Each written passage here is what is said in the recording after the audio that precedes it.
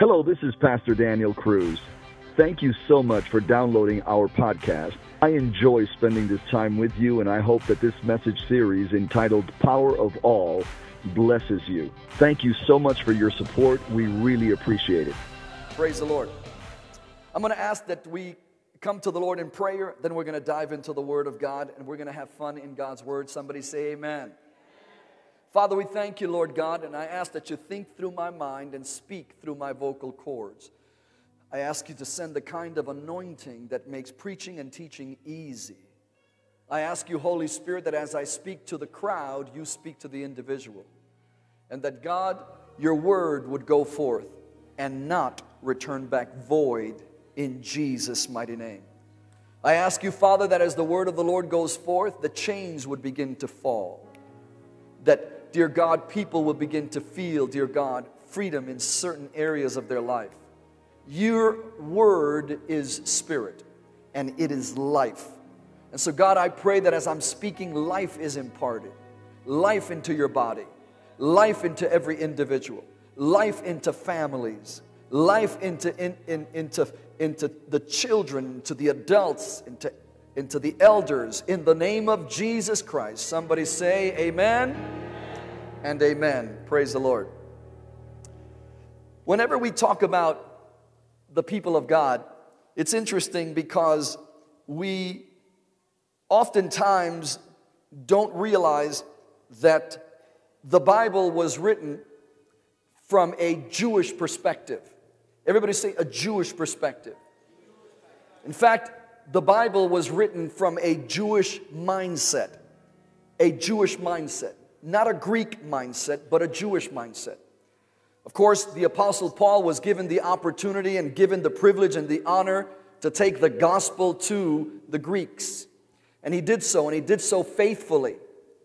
One of the things, however, that the Greeks had a difficulty in dealing with was the fact that the principles of the Word of God did not come from a Greek mindset, nor did they originate from what is known as a Hellenistic mindset, but from a Jewish or Hebraic mindset. And I want your minds as we go and dig a little deeper in this area. Is there an amen? All right. In other words, a lot of times we do a disservice to the body of Christ or to Christians in the Western Hemisphere. In the West, we usually preach the gospel and we preach it from this particular verse. Watch. In John 3:16. How many of you know John 3:16? I think even non-Christians know about John 3:16. Why? Because it says what? Go ahead. For God so loved the world that He gave His only begotten Son, that whosoever believes in Him shall not perish but have everlasting life. And that is the gospel in a nutshell. The love of God being expressed to lost humanity and salvation accessed through the one and only Son of God, Jesus Christ, and His sacrifice on the cross. And that's an amazing place to start. However, it begins to do something in the mind of the Westerner when we begin our experience with God from that particular mindset. Because that particular mindset, listen to me, says this, God loves you. And because God loves you, you begin to expect a whole lot. I am the focal point. I am the focal point. It's really about me. And we don't realize that oftentimes with a Hellenistic or Greek mindset, we slip into this idea that it really is about me. And that it's God loves me. God promises me. And so on and so forth. And what the problem with beginning our walk in God from that mindset is that we always tend to feel entitled. In the church, we're entitled. What is the church going to do for me? Are you listening to me?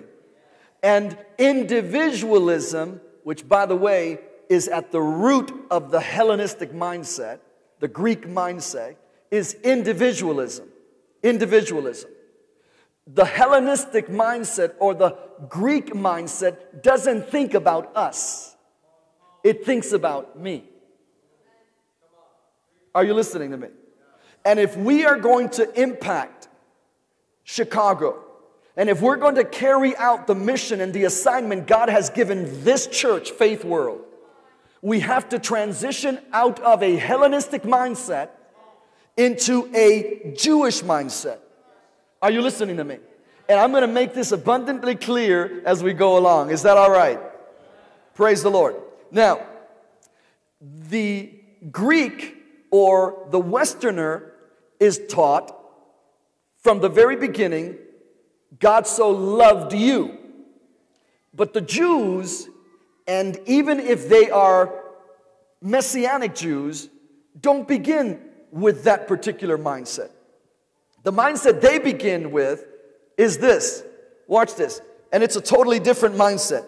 And it's found in Deuteronomy chapter 6, verse 5. Can you put that up, please? Deuteronomy chapter 6, verse 5. And when you have Deuteronomy 6, verse 5, just say amen, somebody.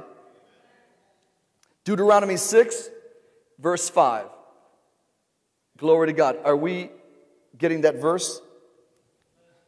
Okay. In Deuteronomy chapter 6, verse 5, what does it say? Oh, wait. What does it say? Notice the difference. Watch.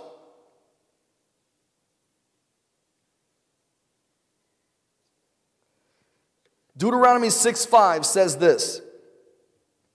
You shall what? Love. You shall love the Lord your God. With all of your what? Heart. With all of your what? Soul. And with all of your strength. Notice the difference. Notice the difference. John 3:16 says what? God loved you. But the Jews begin with, ever since they're little children, the first verse, the first biblical principle that the Jewish fathers and mothers teach their children is not that God loves you. The first principle they learn is, I must love God.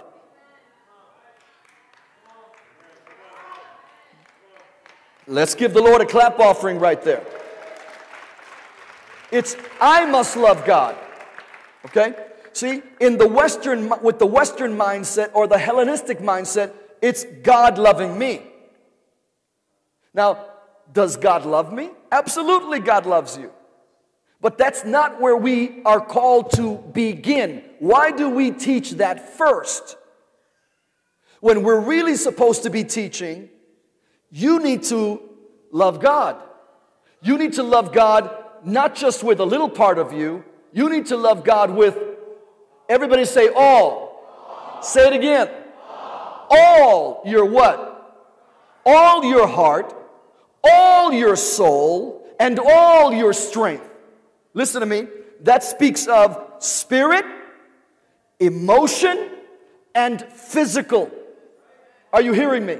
In other words, God wants you to love Him, and we must teach our children to love God. It's not just that God loves us. Yes, that is no doubt a fact. But we must teach our children, we first begin with loving the Lord our God with all of our heart, all of our soul, and all of our strength. That's where we begin. And folks, in the Western world, that's what we have to return back to. It's not about you.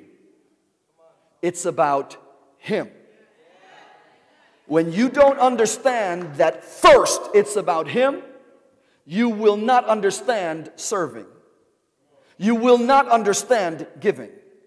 You will not understand obedience, submission to leadership. You will not understand any of that when it's all about you. Are you listening to me? When it's all about you, we don't understand mission. Because you're basically out for yourself. It's an individual thing. I am important too. Are you listening to me? I'm important too. Now watch this. And I want to break this down. And please, what I want you to do in the next few moments as I begin to go through this and unwrap this, I want you to grade your own paper. I want you to evaluate your mind and evaluate your approach and your predisposition, if you will. In other words, I want you to think, what have you been operating in? A Hellenistic mindset or a Jewish, more biblical mindset? Is there an amen? Yes? Let's move on. Now watch this. This is powerful. How does the Jewish person respond to the Word of God as opposed to a Hellenist or a Greek mindset approach the Word of God? Watch this. How do you respond to the Word of God? The Jews obey the Word. When you're Jewish, when you are operating from a Judeo-biblical mindset, you think to yourself, I must obey God. The Greek doesn't think I must obey God or obey His Word. This is what the Greek believes. Obey the Word when it's convenient.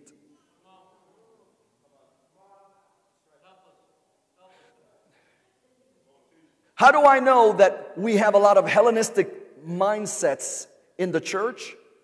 Because a lot of us think to ourselves, I will obey the Word when it's convenient. In other words, I will pick and choose what I obey.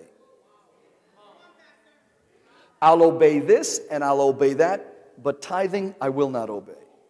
I'll obey this and I'll obey that, but loving my enemy, that I will not obey.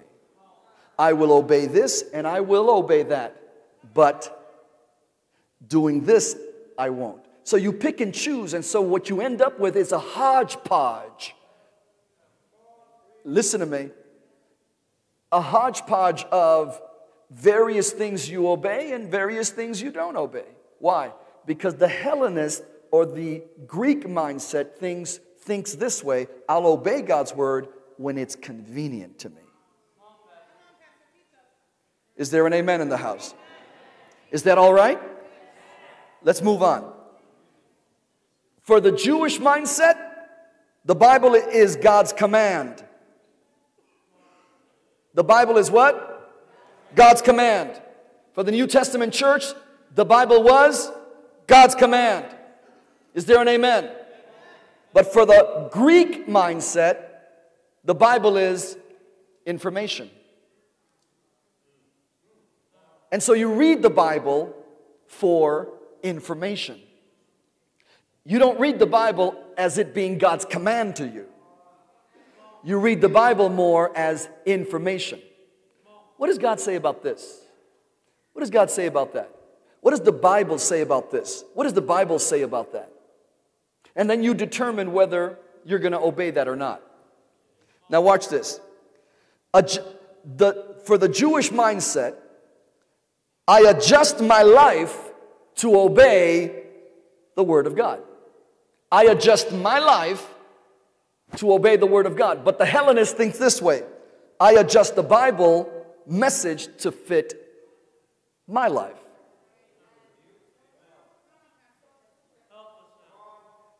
I adjust God's message to my life.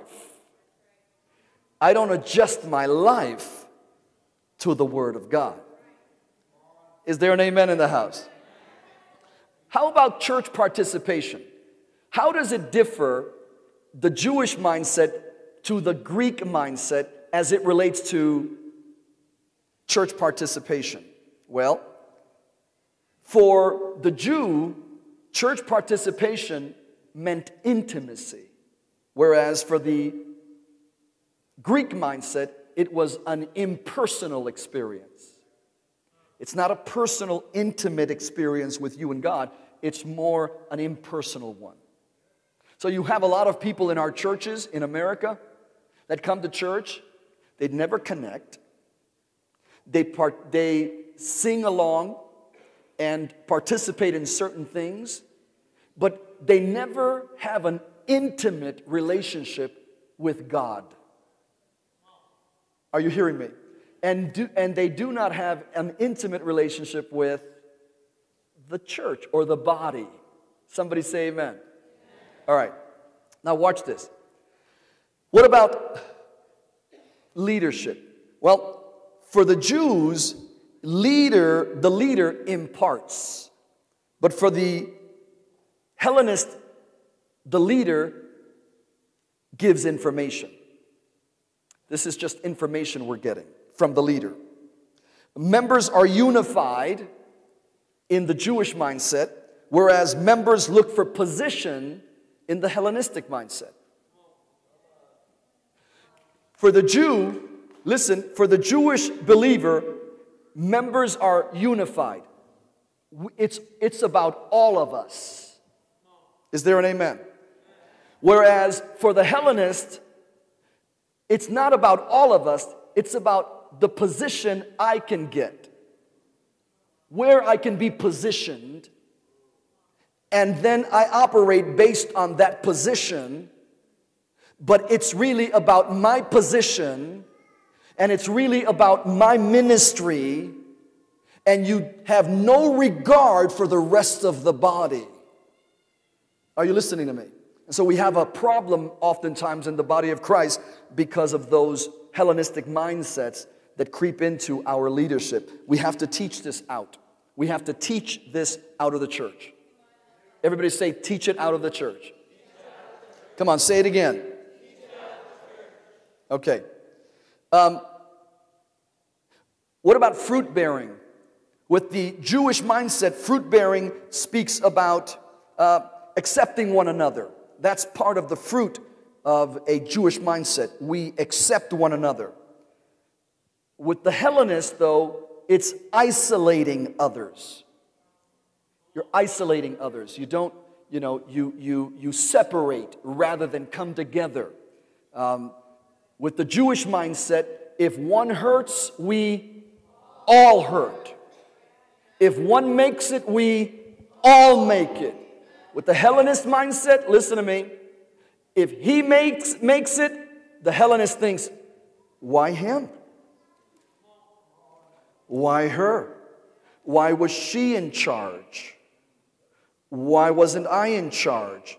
That's a Hellenistic mindset. The Jewish mindset says, let's get the work done no matter who does it.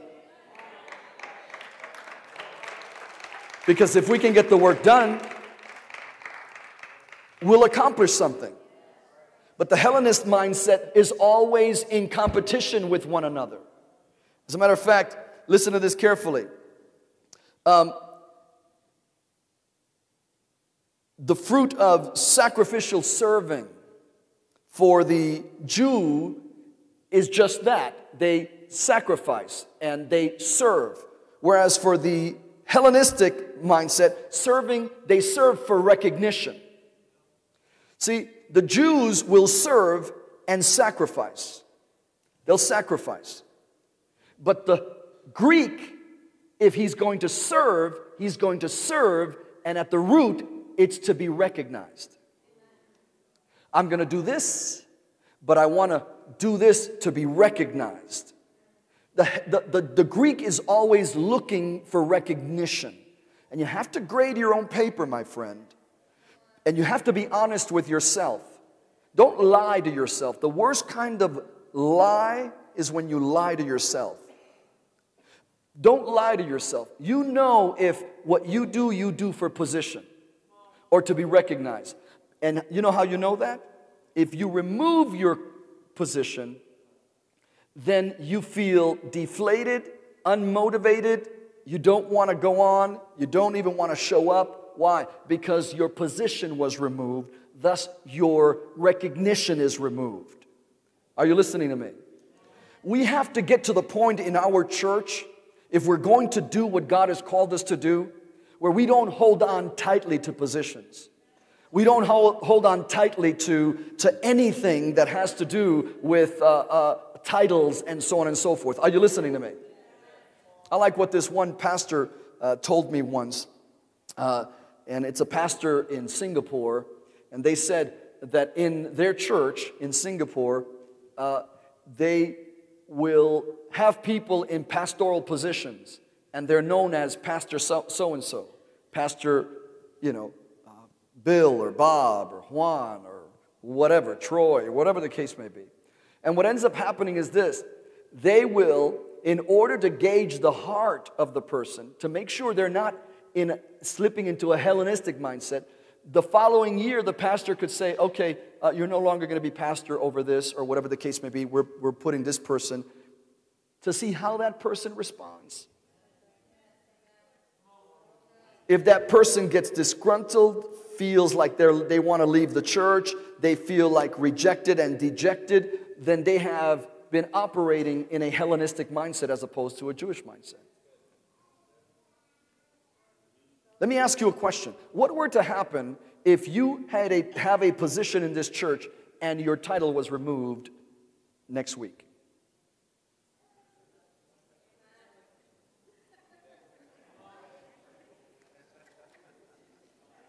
Watch this. And it was given to someone that you've been working and has been working under you. Now they are working over you. We have to examine our heart. Because we're talking about the power of what? The power of what? The power of what? It's not the power of you. It's the power of all. Is there an amen? We can clap. But the test is really when you find yourself in that position where pastor says, we're going to put this person in charge this year, and we're going to give them an opportunity to grow.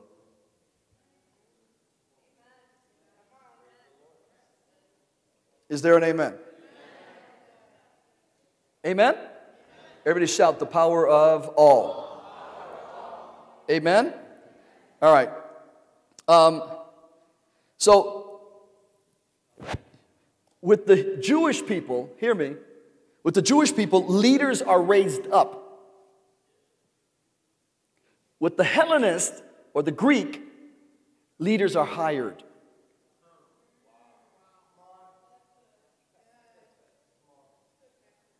With the Jewish mindset, leaders are raised up in the church. Whereas with the Hellenist, leaders are what? Hired. There are churches, by the way, that hire any pastoral people. They don't raise them from within. They hire them from without. And you're always having an influx of different people that are hired from without. Those that have gone to seminaries.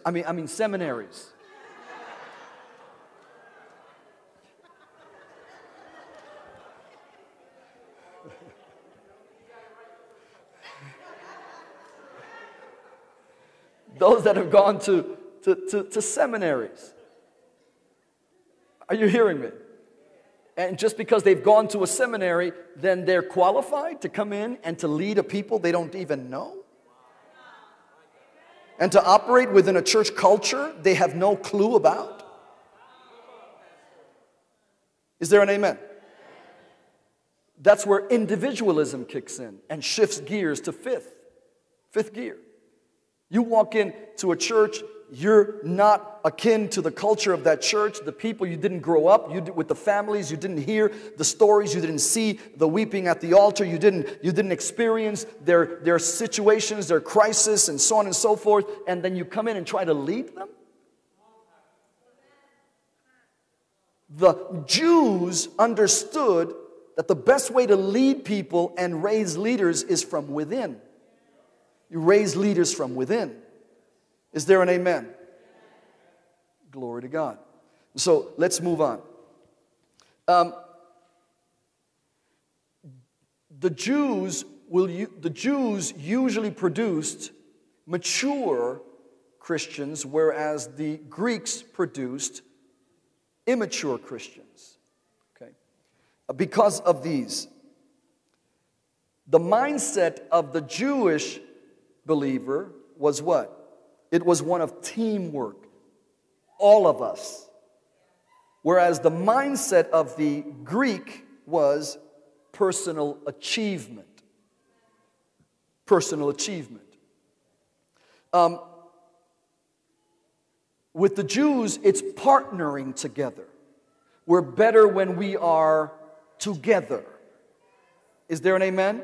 Whereas the Jews, the Greek thinks of working alone. Working alone. Is there an amen in the house? The Jew thinks what is best for all of us. The Greek thinks what is best for me. What is best for me? The emphasis of the Jew is us, we, all. The emphasis of the Greek believer is me, my, mine. Big difference. And so this is the problem. In the church, the reason why many churches have not accomplished the mission God has given them to accomplish, or the reason why the vision to reach a community or to reach a region begins to be affected and slowly dissipates, is because the people were not operating with a biblical Judeo-Christian mindset, but they were operating with a worldly, Western, Greek, Hellenistic mindset. Let me tell you something about marriages. Everybody say marriage. Say it again. One more time. Marriages start, when they come to the altar, they start with a Jewish mindset. I make a covenant. That's a Jewish mindset. I make a covenant with you and you with me. I promise to do this, this, this, and this. To be there for you, to love you, to no matter what, good times, bad times, through ups and downs, through whatever life gives and whatever life takes away, I am here for you.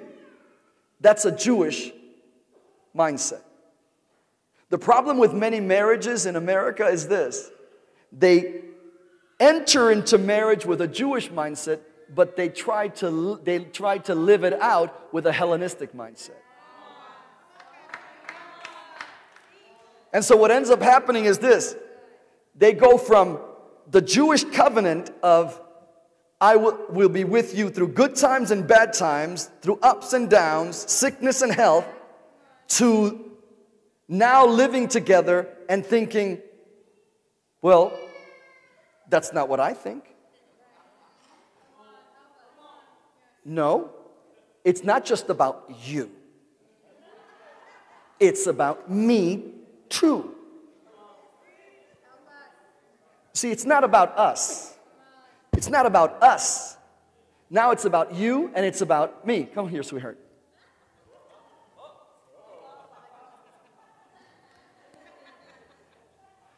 The Jewish mindset says, I'm with you through good times and bad times.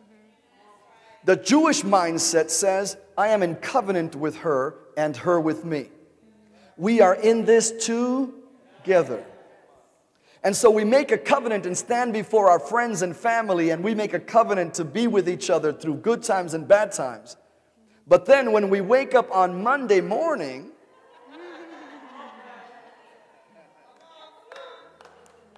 now it's about me, and she feels it's about her. That's Hellenistic. If this is going to work, we have to continue to work together and think about things together. How is my decision going to affect her, not just me? How is her decision going to affect me, not just her? Are you listening to me? if I'm going to be hanging out with my buddies, I need to think, how is this going to affect us? Us. Is there an amen? If she's going to be hanging out with her buddies that she used to hang out with, her girlfriends when she was single, are you listening to me? Then how is that activity going to affect us? Is there an amen? Come on, somebody say amen to that. Okay? We can't think as individuals. And then we always say, well, that's how I was. That's how you married me. You knew this when you married me. No, hold on a second. Who you were before you got married had to die at the altar. Because now it's not about you and it's not about me. Now it's about us. Is there an amen? Let me tell you what happens when we keep a Hellenistic approach to marriage. The children don't know who to go to. The children don't know who to go to because there is no oneness in the marriage. And because the kids know there's no oneness in the marriage, they don't know who to go to make a decision, a final decision, and so on and so forth. Is there an amen in the house? Thank you, sweetheart. Amen.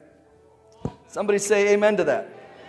Now, we're beginning a series entitled The Power of All, but if we don't understand that we have to shift our mentality and our mindset from a Hellenistic, individualistic mindset to it's about all of us, then we're not going to accomplish what God has called us to accomplish. Is there an amen? Listen to what the Bible teaches. The Bible teaches in the New Testament, it teaches about the power of... It teaches about the power of. The Bible says they were all in one accord. That doesn't mean that they were in a Honda. They were all in one accord. In other words, they were all in unity. They were all together. They were all in harmony. Is there an amen? All of them were in harmony. Somebody say amen to that.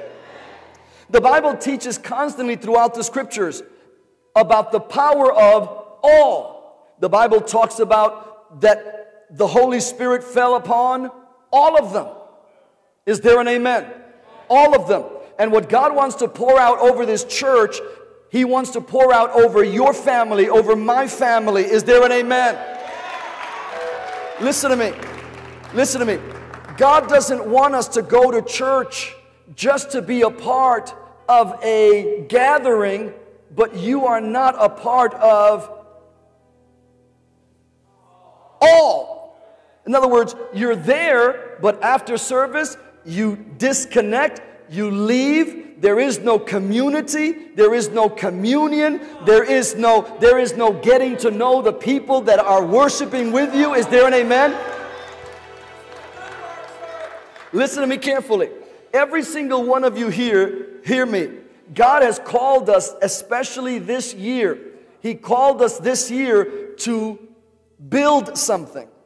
To build a ministry, to build a church that is not for you. To build a church that really is for all of us. Watch this now. And it's a church that is going to affect your legacy. Your children. Is there an amen? Somebody say amen to that. God wants you to build, and He's called us to build in this season, but it's not going to be something we can do as individuals. We have to shift from a Hellenistic mindset to a Jewish mindset. Somebody say amen. So that's very, very vitally important. Somebody say vitally important. Now, everybody say the power of all. The power of all, listen to me carefully, is the strength, the might, the dominion, the ability that is exercised and is evident when a unified group of individuals work together collectively and collaborate toward the same goal with the same mind, the same intention, the same strength,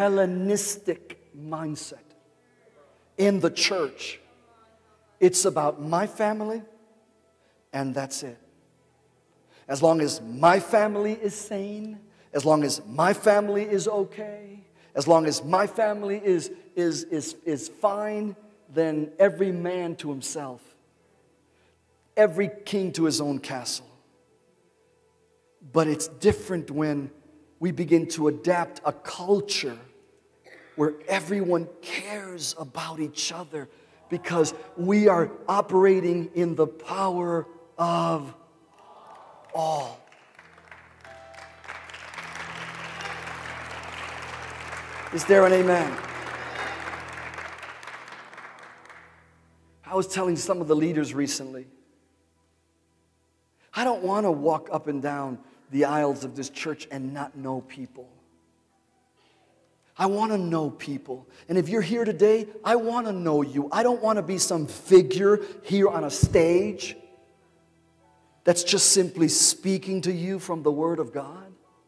I want to know you, your dreams and your visions, your desires in life. I want to be able to pray with you and know your children by name. And I understand that as the church multiplies into the thousands and upon thousands of thousands, I know that it's difficult for me to get to know everybody. But if we continue to nurture the power of all, then we build up a church and leadership is raised that gets to know everyone that is in the congregation. Is there an amen in the house? Is there an amen? I know about a pastor who has, believe it or not, has 1 million members in his church. 1 million members. How in the world do you pastor 1 million members? 1 million members. You know how many pastors he has? 10,000. So he has 10,000 pastors he pours into that will go and pour into the other 900,000. Are you listening to me? 990,000. The bottom line is that it's important for us to make sure we cultivate a culture of in the power of all. Say in the power of all. Glory to God. And by the way, this is something that we need to unpack slowly. Is there an amen? Because if we run through this, we're going to do ourselves a disservice. Now listen to me very carefully. We're building a building. And we have to all come together. But it's not about money. It's about legacy. Legacy. Somebody say legacy. Because if we think it's about money, well, let me just promise to give this, this, and that. And that's the extent of it. We've missed it completely. Because what we're building on Fullerton Avenue is for your children. And you have to tell your children, Mom and Dad, we gave to build this church. So that you can find faith there and a relationship with God, and your children can grow up there. And your children's children. That's why Mom and Dad have given to build this church. You see, it's not Pastor Daniel's church. It is our church. Is there an amen? Somebody say amen to that. Glory to God. I'm going to ask for everybody to stand to their feet.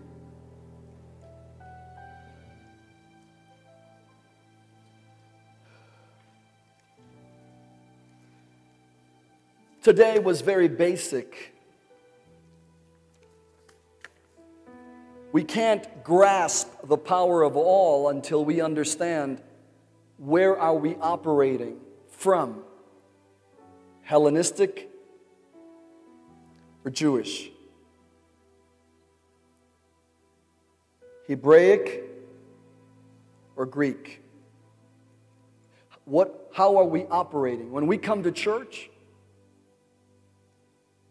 do we come to church with the idea of belonging to a family or just simply participating in a group?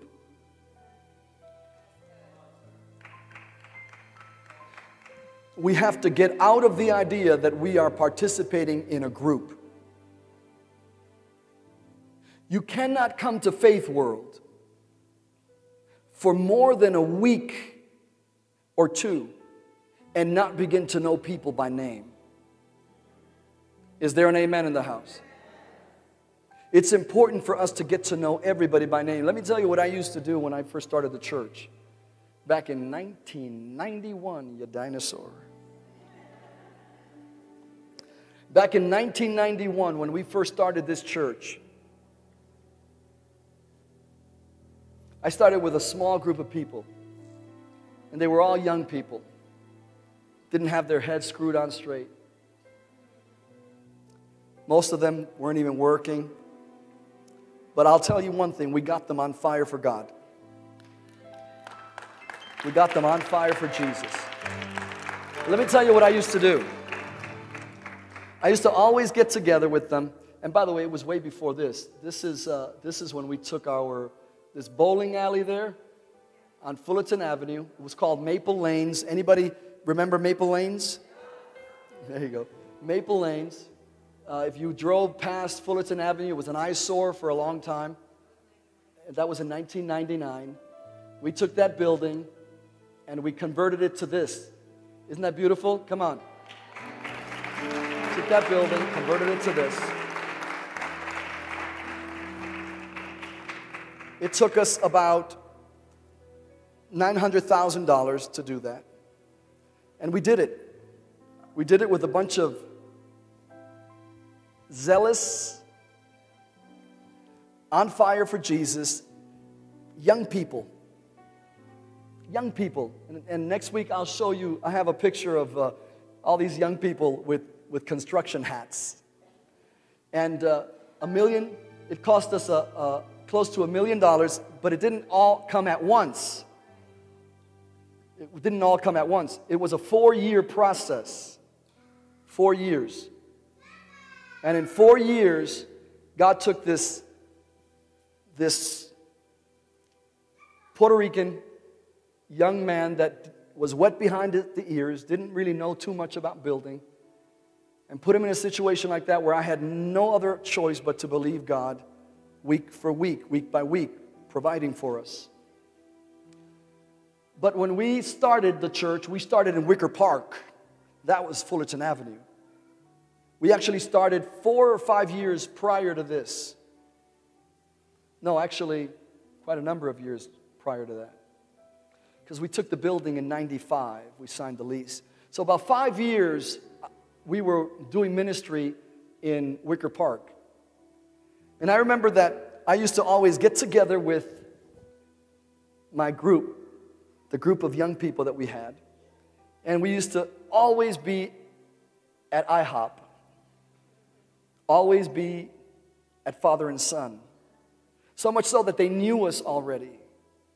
But all that time of just sitting there in Father and Son and at IHOP, after every service, I was getting to know these people. They were getting to know me. I was getting to know them. We talked. We shared. We cried. We laughed. I was involved in their life heavily. They were involved in my life heavily.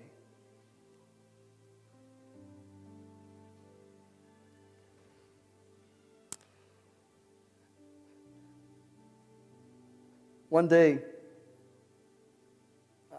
I was preaching to these young people. And they had stopped giving to the Lord. And I'm going to tell you something. If you want to know a man's reflection, the heart, and his love for the Lord, look at his giving and the priorities in his life. They had all stopped giving. They had been buying a lot of things and spending a lot of money on themselves and so on and so forth. And the church, there was no giving. And we had already taken this building. And I was so heartbroken every time I would go to the treasurer and they would tell me, Pastor, I don't know what's going on, but the people are not giving. And we can't do anything if if their heart is not in this thing. And I remember that I stood in front of the church. Listen to this, Dennis. I stood in front of the congregation, all these young people. And I said, you know what? God has called us to build on Fullerton Avenue. And no one here is honoring the Lord with what God's word says in giving. And I said, so you know what? I'm not going to do this. I'm sorry, but I'm not doing this. And I put down the microphone and I walked out of the church. I heard later that they were all in shock. I didn't do that because I was looking for a response. I did that because I was young, a young pastor. I had been trying to do everything I knew to do. And then I end up walking out and I go home. I get in my car and drive home. I left the congregation there. And I know that that's unconventional. And I know that that's not typical. And that's something that maybe you've never even heard of before. But that's what the Lord instructed me to do.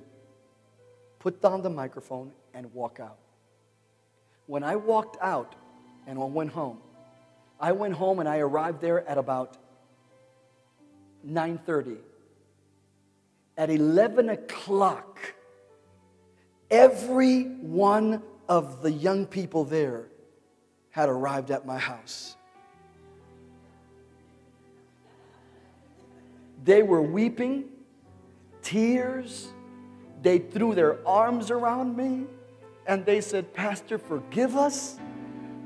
We're in on this. We are in this together. We're going to make this happen. Whatever we need to do, please forgive us. But we need you back behind that pulpit." We all wept. We all cried. And the following Sunday, we picked up where we left off. But I'll tell you one thing. The church was never, that group of young people was never the same again. Are you listening to me? Everybody say the power of all. Say it again. Of all. Is there an amen? God has called us to care for one another, to love you. Enoch, I am so happy to see you, man. You don't know. You don't know.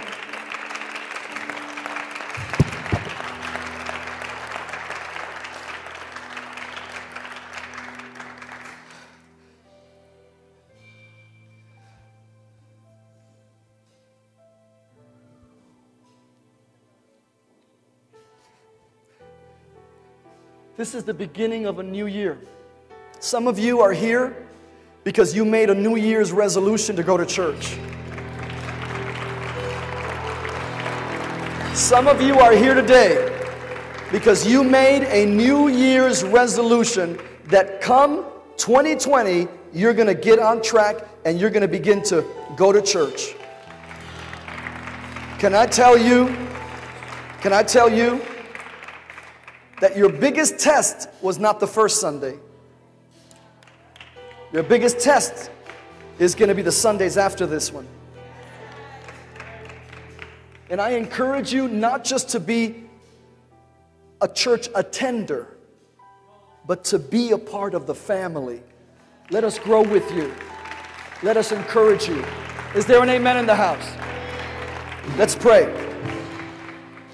Father, I thank you that you are beginning to lead us through a dialogue exploring the power of all.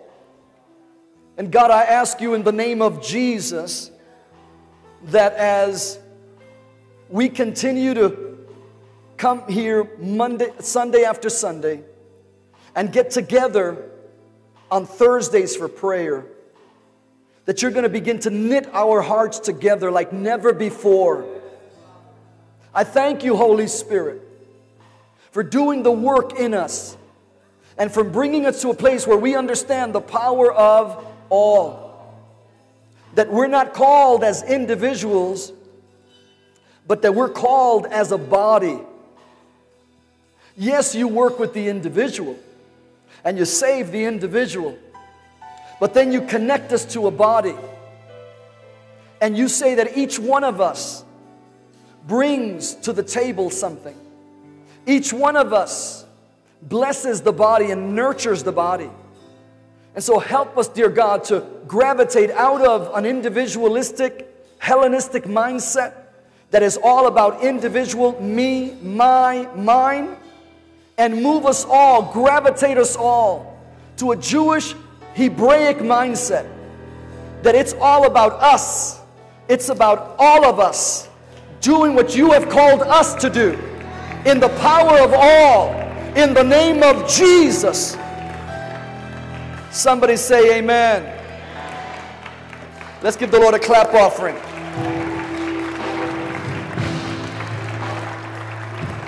I want to listen to me carefully before we dismiss. I want to read something to you. It's a prophetic word that was given by a gentleman. His name is Joshua Gills. And this is a prophetic word. To me, it's a major confirmation because I had just been talking about this very thing the day before. So here I am talking about this subject the day before, and then the morning after, I get this prophetic word. No doubt it was God. And this is for you. This is for you. This is what the word of the Lord says. God is resetting and healing you from the trauma of the last 10 years of your life. This is a prophetic word for the church in 2020. Amen? God is resetting and healing you from the trauma of the last 10 years of your life. 10 is a cardinal number representing law, representing wholeness and order. One of the reasons this year feels so significant is because it is also the transition into a new decade. The way you start this decade will chart the course for the next phase of your life. As we approach 2020, God is allowing unprocessed emotions, wounds, fear, and experiences to resurface so that He can heal you. It is imperative that you don't carry the last 10 years into the next 10 years, says the Lord. Is there an amen? So, the Lord spoke to my heart and said, this word is going to begin to see its fruition this coming weekend. God is going to heal the trauma of the last 10 years of your life. God is going to heal the trauma of the last 10 years of your life. Somebody say amen to that. Somebody say that's for me. Hallelujah. Well, Father, we thank you. We ask that you bless us in the name of Jesus, even as we get ready to dismiss and to leave this place in Jesus' precious name. We thank you for each and every person, and we ask you, Holy Spirit, to work in each person in this place in Jesus' mighty name. Right now, I want to make an altar call. Hear me. And this call is for anyone who does not know Jesus as personal Lord and Savior. Now, you may know Him historically. In other words, you may have a mental knowledge of Jesus because of the stories you've heard, because of the reading the Bible or references to Jesus, and so on and so forth, and Christianity. But Christianity is not a religion. It is a relationship. And so right now, hear me, right now I'm going to make a call. Why am I making a call? Because it is biblical to make a call. Jesus said, behold, I stand at the door. What door? The door of your heart. He says, and I'm knocking. And He says, if you hear my voice, do not harden your heart. And so right now, I'm going to ask you to invite Jesus into your heart. You have to invite Him in. God is a gentleman. He will not storm the doors of your heart. He will not knock down the door of your heart and come in. He has to be invited in. And so right now, I'm going to ask you to say this simple little prayer. Anyone here who has not accepted Jesus as Lord and Savior of their lives. When I count to 3, I want you to repeat this prayer with me. Everyone else repeating along with them that are doing it for the first time. Come on. 1, 2, 3. Say, Heavenly Father, I recognize that I am a sinner and I have a need for a Savior. Jesus, that Savior is you. I ask you right now to come into my heart. Forgive me of my sins. be my Lord and be my Savior from this moment on. Right now, write my name in the book of life. I thank you that because of this simple prayer, right now, I am saved. Thank you so much for listening. I hope that you've subscribed in order to get our latest messages. And also follow us on Facebook and Instagram. You know, it's always an honor and a privilege to come to you on a regular basis to deliver to you the life-giving Word of God. Until next time, God bless you.